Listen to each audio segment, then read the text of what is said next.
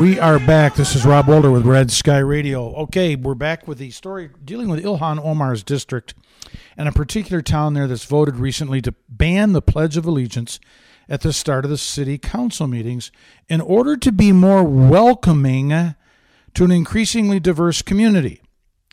That's what they've said. So let me ask you, how welcoming do you want to be to people who hate America and refuse the Pledge of Allegiance? How welcoming do you want to have for those people who, if imported from Somalia and other places, who are stuck with this fascination on a false religion called Islam and Sharia law like Omar Shmomar here, how welcoming do you want to be to people who hate this country, who want to take what we have built and steal from it, destroy it, and recreate it in the name of Muhammad or whatever? How welcoming do you want to be? You see, the United States has always been a country of immigrants, but the immigrants, notwithstanding the diversity of language and ethnicity and customs, there were certain commonalities that were a requirement. You took a measure of civics to become a citizen, and you learned the Pledge of Allegiance, and you said it. But if people won't say the Pledge of Allegiance to this country, why on earth would or should or are we admitting these people? Look, Ilhan, pack up your 47 black scarves and get your sorry rear end back to Somalia. We don't want you, we don't need you, and in fact, we need you gone. All right? Well, why the media continues to cover for this lady all the time, and she just came out and admitted, frankly, that she lied a few years ago. She had this thing where, 5 years ago, she said she was in court. She said, quote, there was a sweet old African-American lady who was detained for a weekend for stealing a $2 loaf of bread to feed her starving 5-year-old granddaughter. She said, I couldn't control my emotions, as supposedly Ilhan. Doesn't surprise me. She can't control anything. She's just one more Jew hater. All the Jew haters are in the Democrat Party. She's just one more Jew hater. People say, there are people that don't like Jews that are Republicans. I'll tell you, none of them have been elected to Congress. All the Jew haters in Congress are on one political side. Fact. She said, I couldn't control my emotions. And so she let out this expletive. However, the city officials have come forward and said that they're not allowed to arrest people for shoplifting, and there's a likelihood of violence or further crime. So apparently, this sweet old African-American lady was not a sweet old African-American lady if, in fact, there is a likelihood of violence or further crime from this woman. They also said shoplifters are sentenced to attend a 3-hour class. They are not jailed. So what's her response when she finally gets called out on this? She said, I may have flubbed the facts. Maybe she did have a prior arrest, end quote. Well, continue the quote. I'm not sure. The details might not all have matched, but that's what I remember. End quote. So what she's saying is, who cares really what the facts were? I'm going to remember what I remember or misremember what I want to misremember, to quote Brian Williams. Because it made my point to the Rockland High School kids that there's this fundamental injustice in America, and I will lie through every orifice of my body if I have to make a point that doesn't really exist. Get this woman out of here. Well, not to be outdone, Kamala Harris, who I need to back up already before I go into this story. I said about 6 to 8 months ago, several times on this program, you probably have no reason to remember this, but I said of all the candidates for president, no one concerns me more than Kamala Harris. She is the female version of Barack Obama. She is going to get votes she doesn't deserve because people will vote for racial reasons. And I mean that on black and white side. White people like to say, hey, I voted for so-and-so, that to prove that they never had a racist thought in their life. They'll vote for her because she's female. This woman is wicked. She is another Jezebel of the nature of Hillary Clinton. and then some, and then some. So she's giving a speech, the most racist speech I think I have ever heard in my entire life. She was speaking at the Essence Festival in New Orleans. She said that she would promise to invest $100 billion in housing assistance for black families as part of an effort to increase minority homeownership and close the racial wealth gap. Okay, she's going to invest $100 billion just for blacks. So who pays for that? Whites? I mean, is this a form of reparation? Well, I guess other wealthy blacks pay for it. She goes on to say a typical black family has just $10 of wealth for every 100 held by a white family. So we must right that wrong, and after generations of discrimination, give black families a real shot at home ownership, historically one of the most powerful drivers of wealth in our country. First of all, we have absolutely no idea she is correct in that, and the media will not challenge her because she's just one more darling of the left, and she wants to lie like Hillary and everybody else on the left she can, because they'll let her get away with it. So she says, we must right that wrong. Well, let me ask you, what is the wrong that needs to be righted for the white family that has only $10 of wealth, for the 100 held by some other white family or Hispanic? I mean, I will tell you there are more $10 white families than there are $10 black families, just by sheer numbers. I mean, if you haven't traveled through Appalachia, you'll see denizens, if you will, just huge swaths of very, very, almost unbelievably poor whites. So why are they in the $10 bracket? Because of historical discrimination by other whites that are worth $100 for their 10? First of all, this is so ridiculously, egregiously, blatantly unconstitutional. I can't believe this woman ever has a gall to call herself a lawyer. She was a crappy, and I mean that seriously, a crappy attorney general in California. She enforced the laws she wanted to enforce. She didn't enforce the laws she didn't want to enforce. And I could prove that up easily, but I don't have the time. But not only is it unconstitutional, I mean, think about it.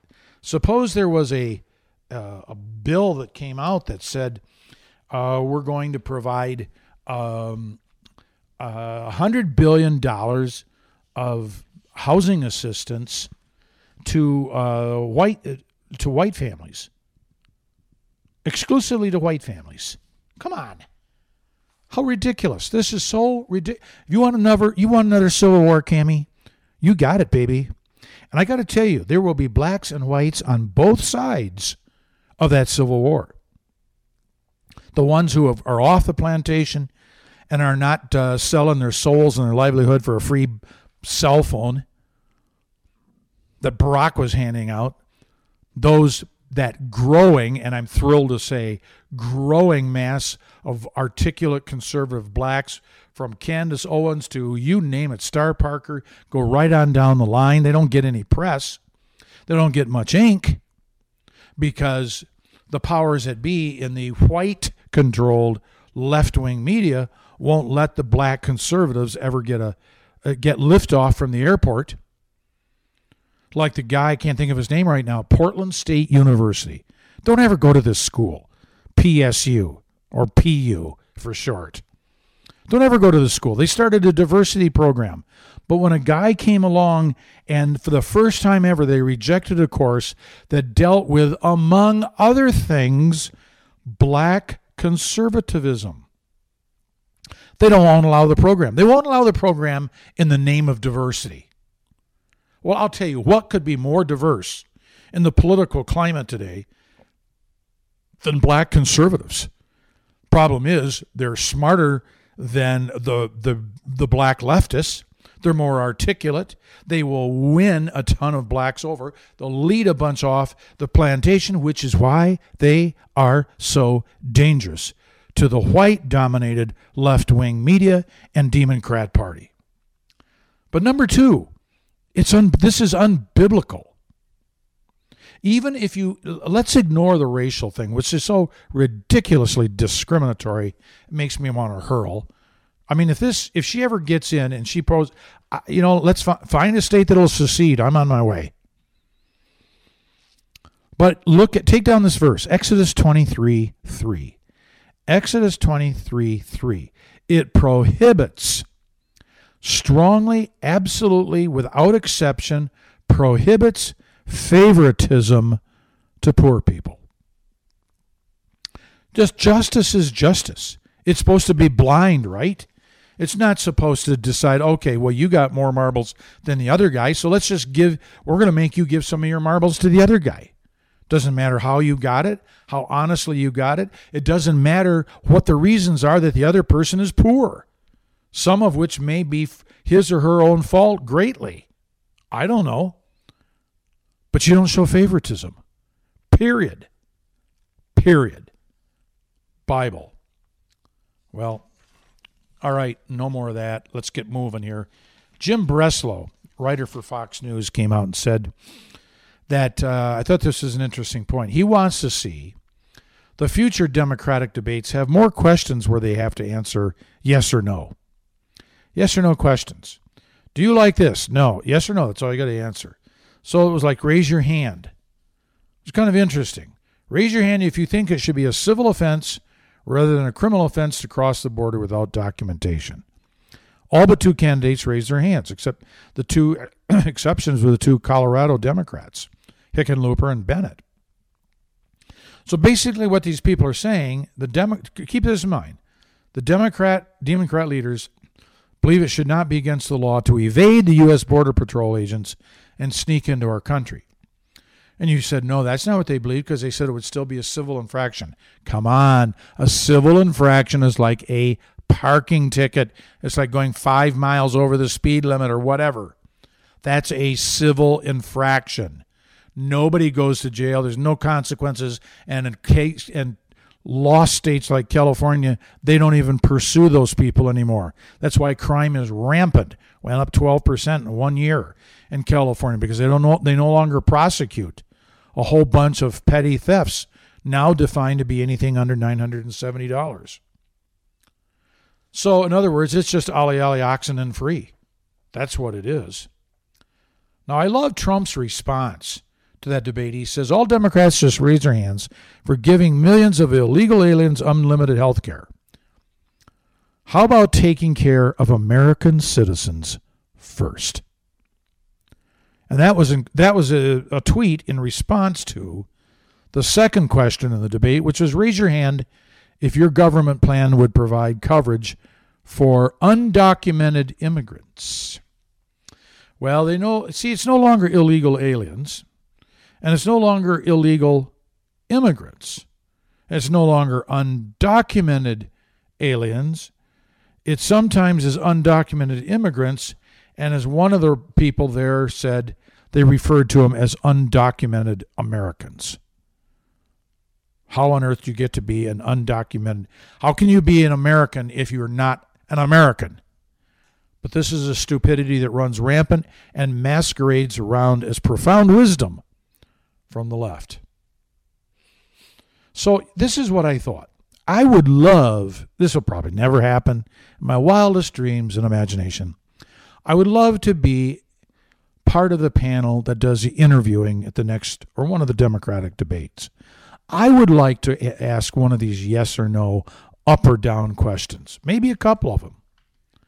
Just answer just yes or no, and then give them a question that calls for only a yes or no answer, such as just raise your hand if you believe there's an absolute constitutional right for a mother to kill her innocent unborn child in the womb. Oh, they're going to say, that's not a child. Who cares? Unborn human life. That's the way I'd just change it back. Is there an absolute constitutional right for her mother to kill innocent unborn human life in the womb? Or just innocent unborn human life? There's nothing they can disagree with that question. It is innocent, it is human life, and it's unborn. And they kill a child. Watch their eyes cross. Watch them foam at the mouth. Watch steam and other things come out of their their ears and maybe other orifices of their body, not because they're upset, but because they cannot process the question in a manner and quickly enough to come up with an answer to try to effectively out-left all the other candidates. How about this one? Oh, I love this one. I thought this up just before the program. Raise your hand if you agree with this statement. If you think that an innocent citizen or an innocent illegal alien, for that matter, should have the same right of force, gun-wise, against the police as the police have themselves if the police arrive at your home without a notice or warrant and kick in your door in the middle of the night. Now, it's kind of long, a little complex. Not really. Do you believe you should have the same right of force? In other words, police are carrying AR-15s. Should you have the right to have an AR-15 if the police kick in your door without notice or warrant in the middle of the night? And you are an honest citizen, or you are in this case, an illegal alien. Throw it out there. Make more steam come out of their ears. Oh, it'd be so much fun. As Tucker Carlson says, the Democratic Party has now and officially become a religious cult. And that indeed is true. So, with that all in mind, I want to get to the first story, the first item of something that bothers me tremendously, the Christian compromise, or people who call themselves Christians, positions of leadership, where you might be able to find these individuals in the Bible. And then we're going to move on to the issue of the child abuse and child sex abuse, what is going on, what the Bible says about it, and what should be done to those that are convicted of it. But the first piece comes out of California. Gee, what a surprise. It's a resolution moving its way through the Assembly. It will be passed. It'll be passed by the Senate, too.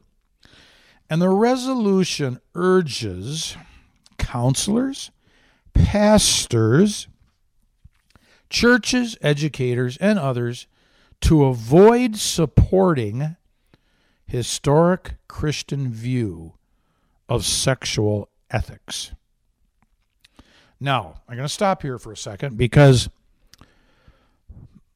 Red Sky Radio, though it wasn't called Red Sky Radio initially, we've been on the air for coming up on 15 years. And in the very first year of the program, I said the Trojan horse is the homosexual movement because at that point they had a bill that would allow for domestic partner relationships in California for those who are 62 and older. And people, even including religious people, would say, oh, what does it harm? Just let the queers have what they want. What damage can they do at 62? I fought against that militantly. I said, you're letting the camel's nose into the tent. There'll be no, if you don't pick a place on a moral spectrum to take a stand, you will lose the ability to articulate a definitive place to take a stand anywhere else on that spectrum. In other words, once you compromise, you lost the ability to stop compromising because you don't have a scriptural basis to root yourself into and onto without admitting that you screwed up when you compromised earlier. So you just keep compromising. And you had spread from 62-year-olds, and everybody can have domestic partnerships, then queer marriage, and then queer adoptions, and all of that kind of stuff. And now we have the LGBTQRSTUVWXYZ agenda, all the abominations and debauched activity that they want to append by adding another letter to that moniker to reflect something else that somebody is feeling terribly guilty about, wants to feel good about, short of repenting and asking Jesus into their heart, so they try to affirm that behavior which God calls an abomination. But here's the problem. This was all very predictable. Look, I make some predictions that are wrong. This prediction I made 15 years ago, it's dead on. Call it prophetic if you want. I said, look, back then, you pastors, everybody else, at every stage, there were a lot of churches that did not participate. Jim Garlow's Skyline in San Diego, there were a few that stood up, and they were notable for their involvement. There were a number of black churches that were notable for standing up for biblical marriage. There were a number of Mormons that stood up. Weak in the link was certainly the mainline denominations, and frankly, a fair number of Pentecostal churches. The pastors just kind of weaned out and determined that, hey, they're not coming after me. I don't have a reason to get into this, and maybe I lose parishioners. It might affect my pay and my pension and my popularity and what have you. So they didn't get involved. And my warning at every stage of incremental pushing of the queer agenda, I said, look, if you don't get involved, you are giving up the ability to have some natural allies in this fight, which if they get wiped out in the next piece of legislation, because the legislation exempts the church, exempts the pastors, and you don't get involved, there'll come a day when you are the last ones to take out. And the homosexual movement has made that very clear. They're going to come after you incrementally. And last thing to take out is the church, because the church is what has stood up, but it's not been standing up against this travesty of immorality that's flooding this nation. And there's going to be no one to stand with them. None. And that's exactly where we are. So they will come after you. Now you have the California legislature, telling pastors to knock it off with this biblical view of Christianity. Why can't you be more accommodating? Why can't we have some dialogue? Well, it's interesting, the dialogue the left always wants is sort of like Tobias and Sanballat in the book of Nehemiah. Nehemiah said, hey, you know what? Get lost, you guys. You got nothing to do with this work here in Jerusalem. You're against us. You're against our religion. You're against the wall. I'm not going to come down off the wall and talk to you. Why should I? And they said, oh, come on. Let's go into the temple and we'll have a little chit-chat. And we'll talk about things. Why waste time? See, the left tries to sucker Christians into, can't we discuss it? Well, the minute that you begin to discuss it, you have given them a measure of credibility they don't deserve, and they will force you, because most Christians are too weak-kneed to stand a strong stand in the face of personal interaction with the enemy. Even Jehu didn't approach Jezebel directly. He never said a word to Jezebel. He just said to the two eunuchs, who's for me? Hey, you that are for me, throw her down. Throw that old bag down. They didn't say that. Those are my words. But he wouldn't address her. Not going to engage in a discussion that nothing can change. And yet, it has been the homosexual environment that continues to bruise, battle, pummel, sue, intimidate the right. And then they claim, why don't you discuss it? Can't we come together and discuss? Why do we have to have two sides? They don't want to come over.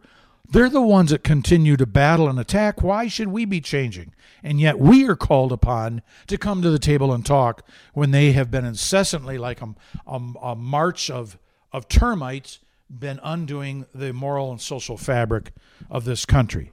Now, the really, really sad thing about this is that notable among the supporters of this perversion to encourage the pastors to knock off anything that would convict queers of their sin is Kevin Manoah, former head of the National Association of Evangelicals.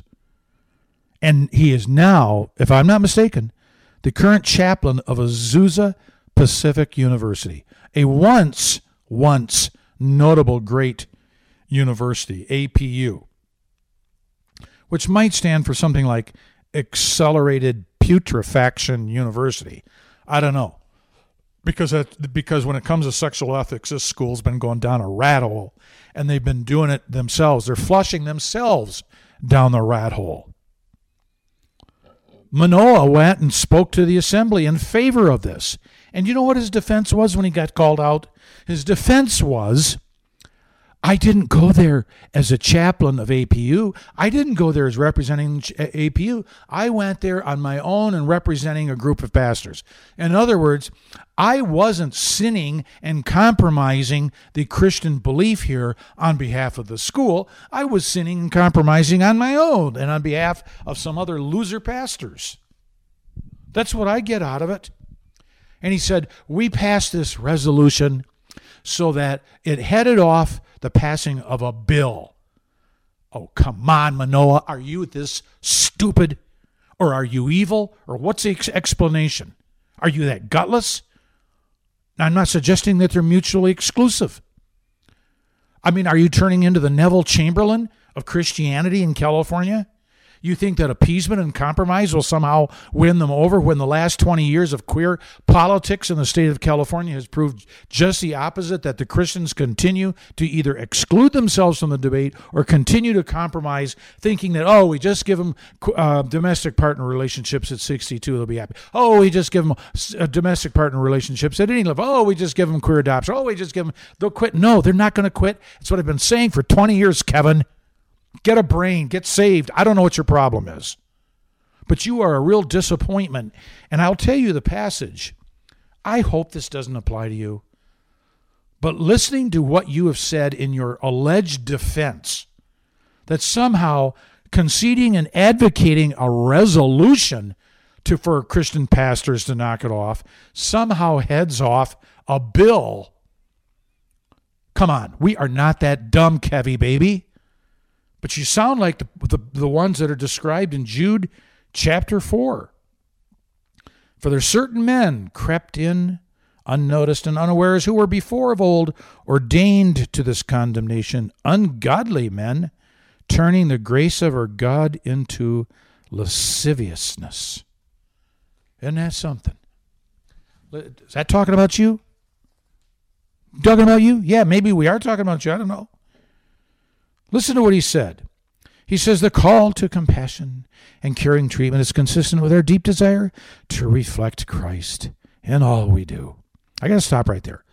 The charlatans in the church always use Jesus Christ, the wording, abundantly to somehow seemingly cleanse their effort or legitimize their mission. Quoting again here, though we start from differing points regarding human sexuality, oh, no kidding, Kevin, like one is Antichrist and one's a Bible, this call to compassion resonates with the heart of Jesus in relating to everyone. What call to compassion? To just throw in the towel? So, here's a question. So what would Jesus do with a tranny? The call to compassion. What would Jesus do in a call to compassion with a tranny? Would he chew him out? No. Would he rebuke him? No. You know what he'd do? He'd cast the demon out. Kevin, get a clue. Rob Walter with Red Sky Radio. We'll be right back.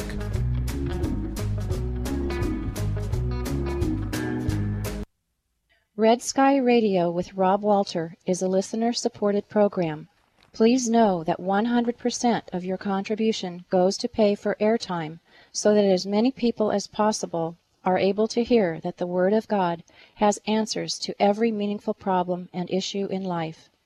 No one gets paid a salary at Red Sky Radio with Rob Walter, but in response to your support, we pledge to bring you the most timely and critical information you need to help make informed decisions in this age of media bias and a growing hostility to all things Christian. Your partnership makes you one of the watchmen on the wall with us, as described in the book of Ezekiel. Please send your support to Red Sky Radio, P.O. Box 99, Wickenburg, Arizona, 85358. That's Red Sky Radio, P.O. Box 99, Wickenburg, Arizona, 85358. Thank you.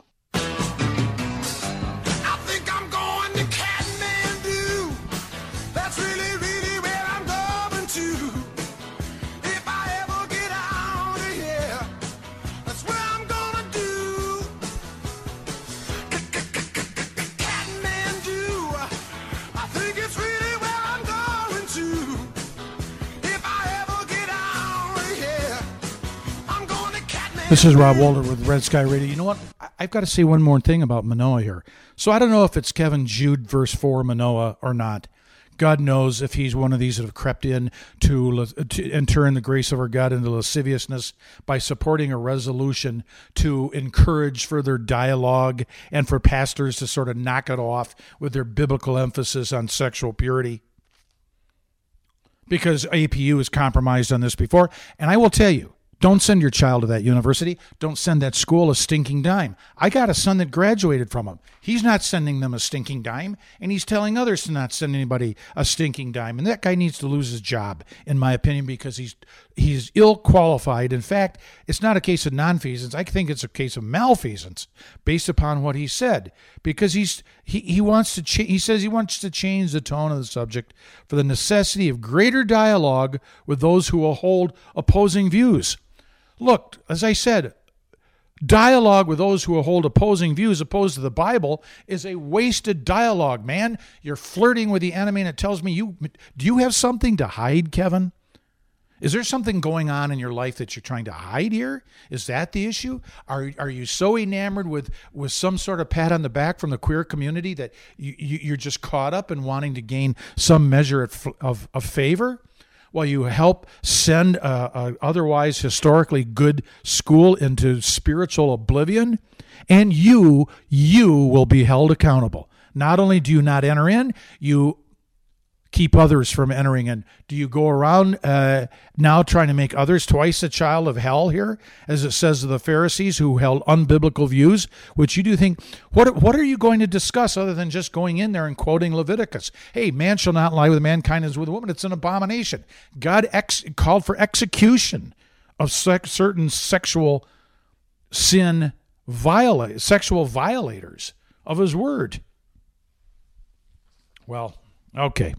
I guess I made my point, huh? I hope I did. Well, it's relevant because in the UK, there's a gender clinic now there, which, you know what? I got to put that story aside, or I'm not going to get on to the Jeffrey Epstein matter that deals with this issue of pedophilia. Jeffrey Epstein, who owns the island in the Virgin Islands. Interesting that it's called Virgin Islands, where it appears that scores of young children went and, through no fault of their own, lost their virginity. Yeah, that's right. On the Lolita Express. Interesting how the media has treated this. First of all, I'm seeing pictures of Jeffrey Epstein with Trump 20 years ago. And Trump broke off his relationship with him in, I think, 2001 or 2002. So they don't like it. But you see a young Donald Trump. Do you see a more recent Bill Clinton? Billy Bob, Mr. Lech Clinton with this pervert? No, you don't. Here was Clinton's defense yesterday. He came out and said, well, a spokesman on his behalf said that he said that the President Clinton only made 4 trips between 2002 and 2003 on his plane, and he had little interaction with Mr. Epstein. Now the press presents this as absolute proof that Clinton had no involvement with Epstein, and therefore he's not out there fondling and doing with a whole bunch of other girls as he did with Monica Lewinsky. Okay? Because maybe Clinton's a pervert. We know he is. And maybe this would prove it. Well, listen, he said, I only made 4 trips between 2002 and 2003. That's what they put out there. He doesn't say whether or not he made any trips before 2002 and after 2003. He just says, I made 4 trips. I only made 4 trips in 2002 and 2003. Only 4 on that plane. And that's probably true, because now we have the documentation that's coming out that from different pilot logs on the Lolita Express, Bill Clinton was on that plane approximately 27 times, many times with a bunch of young girls and young boys, Understand 36% of all boys, 36% of child sex abuse victims are boys. They're not being molested by girls, by women. No. It's queers molesting. 36% of child molestation of boys, 36% of all children molested are boys. If homosexuals are 2 to 3% of the population, and it's not women who are molesting these young boys, guess what? It's 2% or 3% of the population that's committing, at a minimum, 36% of all child molestations. And maybe a whole bunch of them on the Lolita Express and that precious little place in the Virgin Islands. What do you do with these people? What does the Bible call to do with them? I want to give you a verse here because we're running out of time. A passage that you need to look up and just read for yourself. And it's in Deuteronomy 22. Deuteronomy 22, and it's verses 23 through 29. And it makes it very, very clear, and I thank Katie McCoy for some of the research on this. It's very clear that God hates women abuse, sexual abuse of women, rape of women, for which you were executed, and I would have no problem killing rapists as long as the proof requirements were met, because Scripture called for it. I don't have a problem with it, none whatsoever. And if it was be okay or demanded that under the right circumstances that rapists be executed, then why wouldn't it be, of adults, why wouldn't it even more so be appropriate to execute those who rape and sodomize children, who are far more vulnerable than an adult female, taking nothing away from the savagery of an adult female rape? There's one place where the woman gets executed with a guy, and it's when it's just basically when an engaged or married, in Scripture, an engaged virgin hooks up with a guy in the city, they have sex. It's an adulterous fornication situation. They both got executed. But every other case where it happens out in the woods, it happens out in the field, which you'll see in that passage, Deuteronomy 22, 23 through 29, there is nobody to call out to. There's nobody to rescue that woman. And it's not called upon her to call for help as it was if there was an attack in the city and there were other people around. And I understand there might be times that even the woman might be so traumatized. But my point is, God speaks very harshly against rapists. In fact, there are 3 rapes referenced in Scripture, and every single one of them, whether it was Tamar, whether it was the concubine, or it was, I can't think of the third one here. I don't have this in my notes. I got a lot of things I don't have in my notes. Every single one of them led to a civil war. So what do you do with these individuals? Well, Scripture states that there are times when you were to execute people. Homosexual sex, men are executed, Leviticus 18:22 and Leviticus 20:13. Adultery between a man and a woman. And the fornication, well, it certainly include raping and sodomizing little boys and girls. Bestiality, whether it's by a man or a woman, and a whole bunch of other sexual sins called for the execution. So what's the bottom line? If Jesus said, it's better that a millstone would be tied around your neck than you'd lead one of these little ones astray, Jesus is not only confirming the Old Testament that there is a place and time for execution, but there are some executions for some crimes that would be even worse for that particular individual.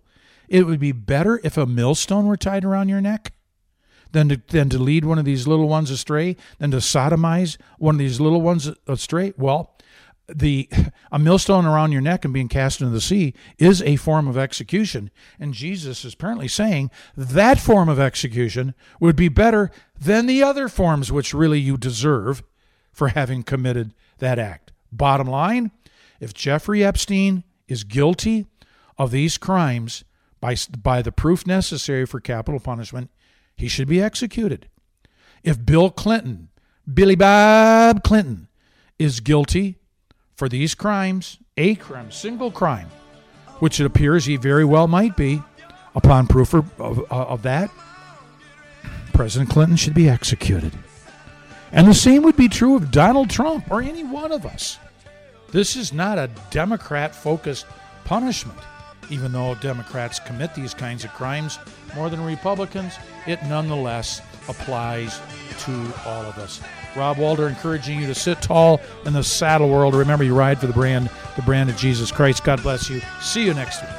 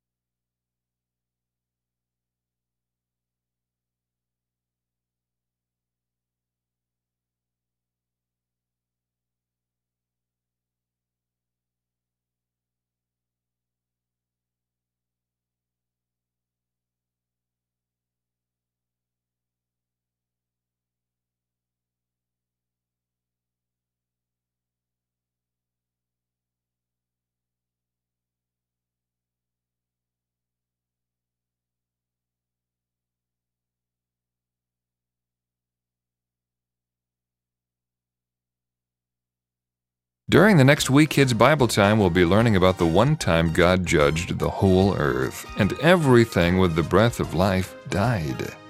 Except one man and his family. Who were they? And why were they picked by God to live? Hello, this is Mr. Nick of We Kids. Find out more about this bad news, terrible judgment, and good news, one man and his family escaped during the next We Kids.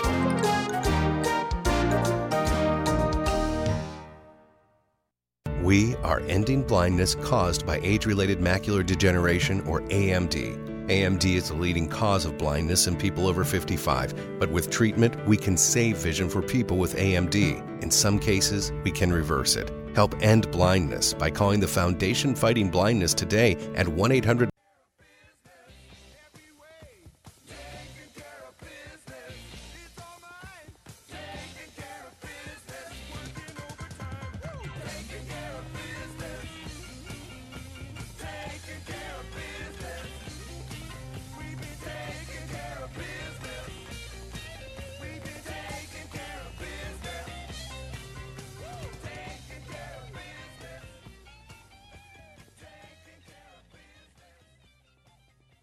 KKXX, Paradise, K280GL, Chico, and K283AR. News this hour from townhall.com. I'm Keith Peters.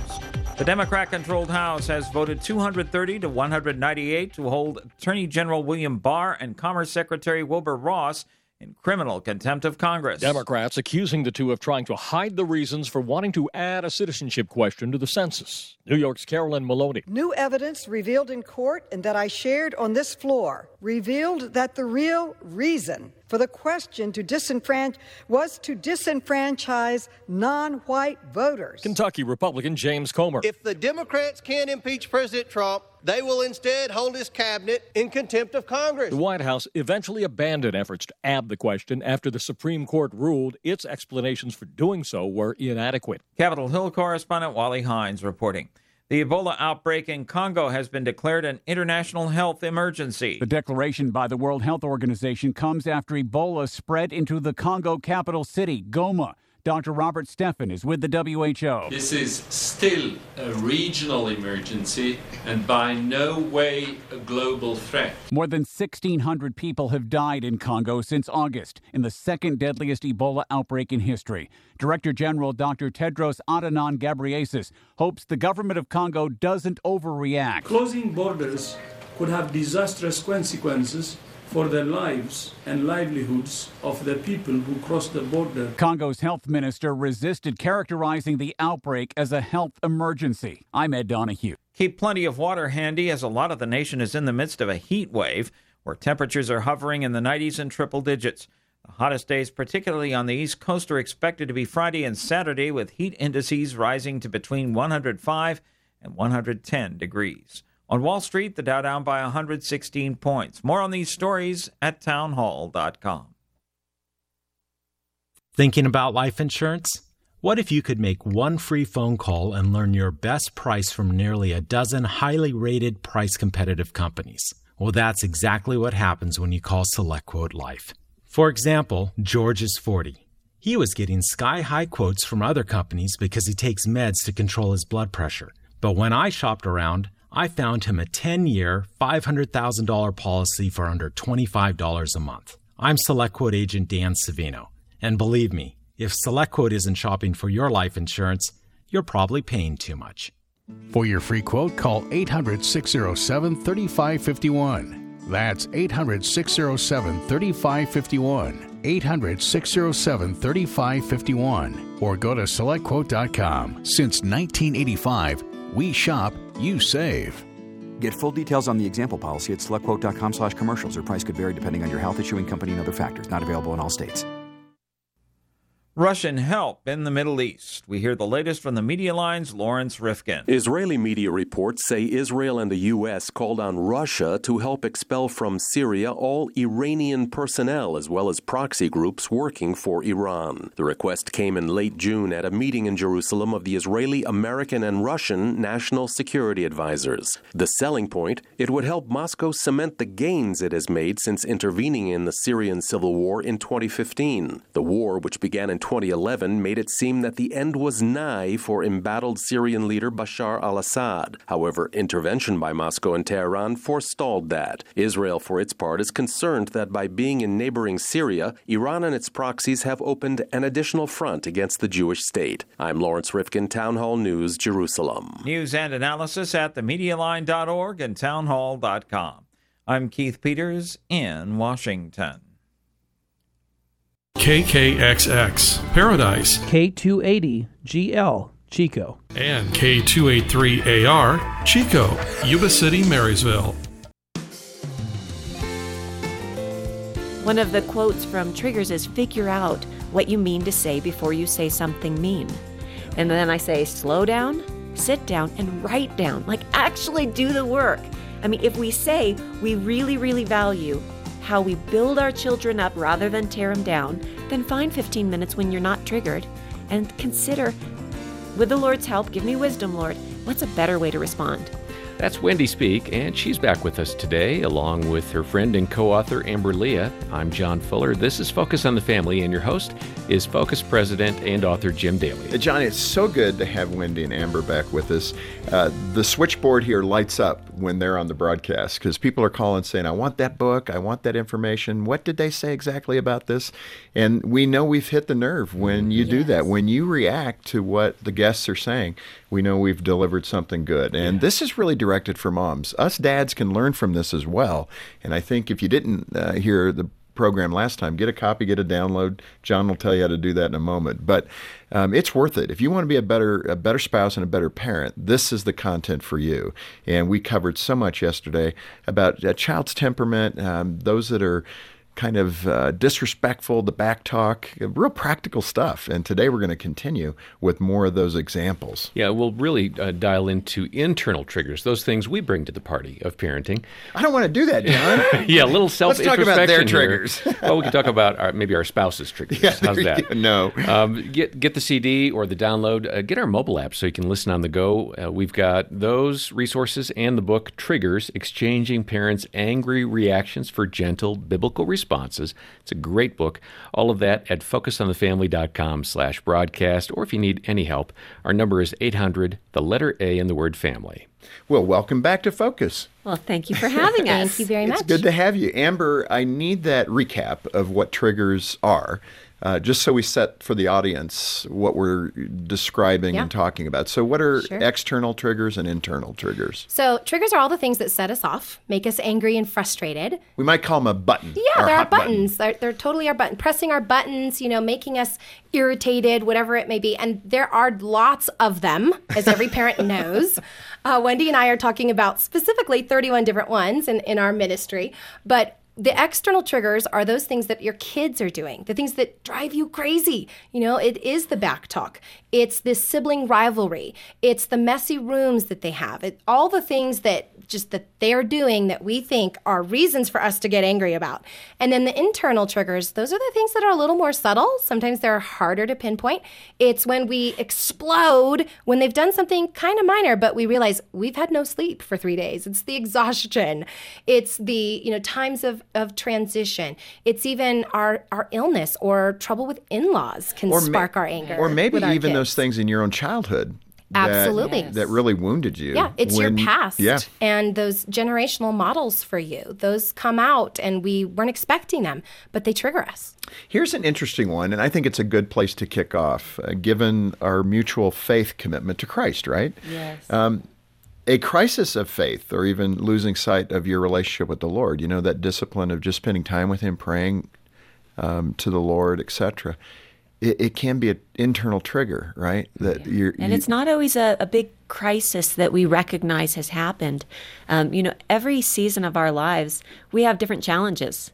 And what I've seen in my own life, from the time I was 5 when I put my faith in Christ because my mom told me that Jesus wants to live in my heart. I mean, that was the depth That's all you needed. of my theology at 5. Okay. And then at start, 9, I was at camp and someone said, hey, Jesus died for our sins. You have to ask for forgiveness and He'll forgive you your sins. And then He comes and lives inside of your heart. And I was like, oh, shoot, I missed that step. And to me, that's such a picture of how we keep growing in our understanding of faith.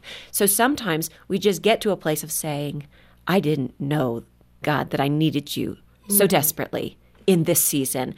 And I'm reminded of the verse that says, consider it pure joy when you encounter various trials, knowing that the testing of your faith produces endurance, and that endurance will have its perfect result. You will be mature and complete, lacking nothing. And so oftentimes our lack of faith is simply not knowing we needed faith. Wow. In this season to that degree. And I remember going to the grocery store. This is after I had all 3 of my kids, and I was in a crisis. I was worn out. I was hormonally imbalanced. I mean, I was not doing well. And I'm sitting in the parking lot, and I'm crying. I think the term is ugly crying. Because it's not pretty, and you don't look pretty for quite a few hours afterwards. Husbands have to do something at this point, right? But I was by myself. Right? The boys were at home, and I went into the grocery store, and I went up to the butcher's counter, and the butcher didn't look at me. I'm a little worried already here. He just said, hey, what can I get for you? And I said, salmon for 2 adults and 3 kids that won't eat it. And he started getting it. And again, hasn't looked at me yet because I had just been ugly crying. So I did not look that wonderful. And he says, without looking up, so how you doing today? Your eyes are all And I take puffy. a, pause, and he looks up at me and sees. And I said, not so great, but it's just another chance to trust God more. And I kid you not, he started crying, like projectile tears. Paul, he had a badge that said, hello, my name is Paul. Paul starts crying as he's, wrapping up my salmon. And he says, do you think that's what they're for? Do you think that's what the hard days are for? And I started crying again. I'm like, yes, Paul, that's what they're for. And so sometimes that crisis of faith is that we need the nearness and the help of the Holy Spirit in a way we have not needed Him before. And that's why we can consider it pure joy, because guess what we get by the end of that crisis? We get more of Jesus. Amber, you had a little different story in that regard. You called it, I think, a legacy of generational sin. I mean, so I don't know if that environment was different from Wendy's drastically. Yeah, well, I grew up, my parents came out of a really strict religious separatist cult when I was growing up. That sounds tough. Yeah. My brother was born into it. I was born shortly thereafter, and my family was excommunicated very suddenly one night, and never saw most of their family ever again to this day. Oh, my goodness. And so it, being raised in this sort of unofficial deprogramming wasn't the easiest thing. My parents had a lot of dysfunction. They didn't know what even the secular world was like very much less how to handle their own feelings of grieving and loss and all of that. And I have such sympathy for my parents because, man, they did a great job considering everything that they came out of. And the Lord was so gracious to save them and get them into a solid Bible teaching church by the time I was only a few years old. And so that was really my saving grace and really for all of us.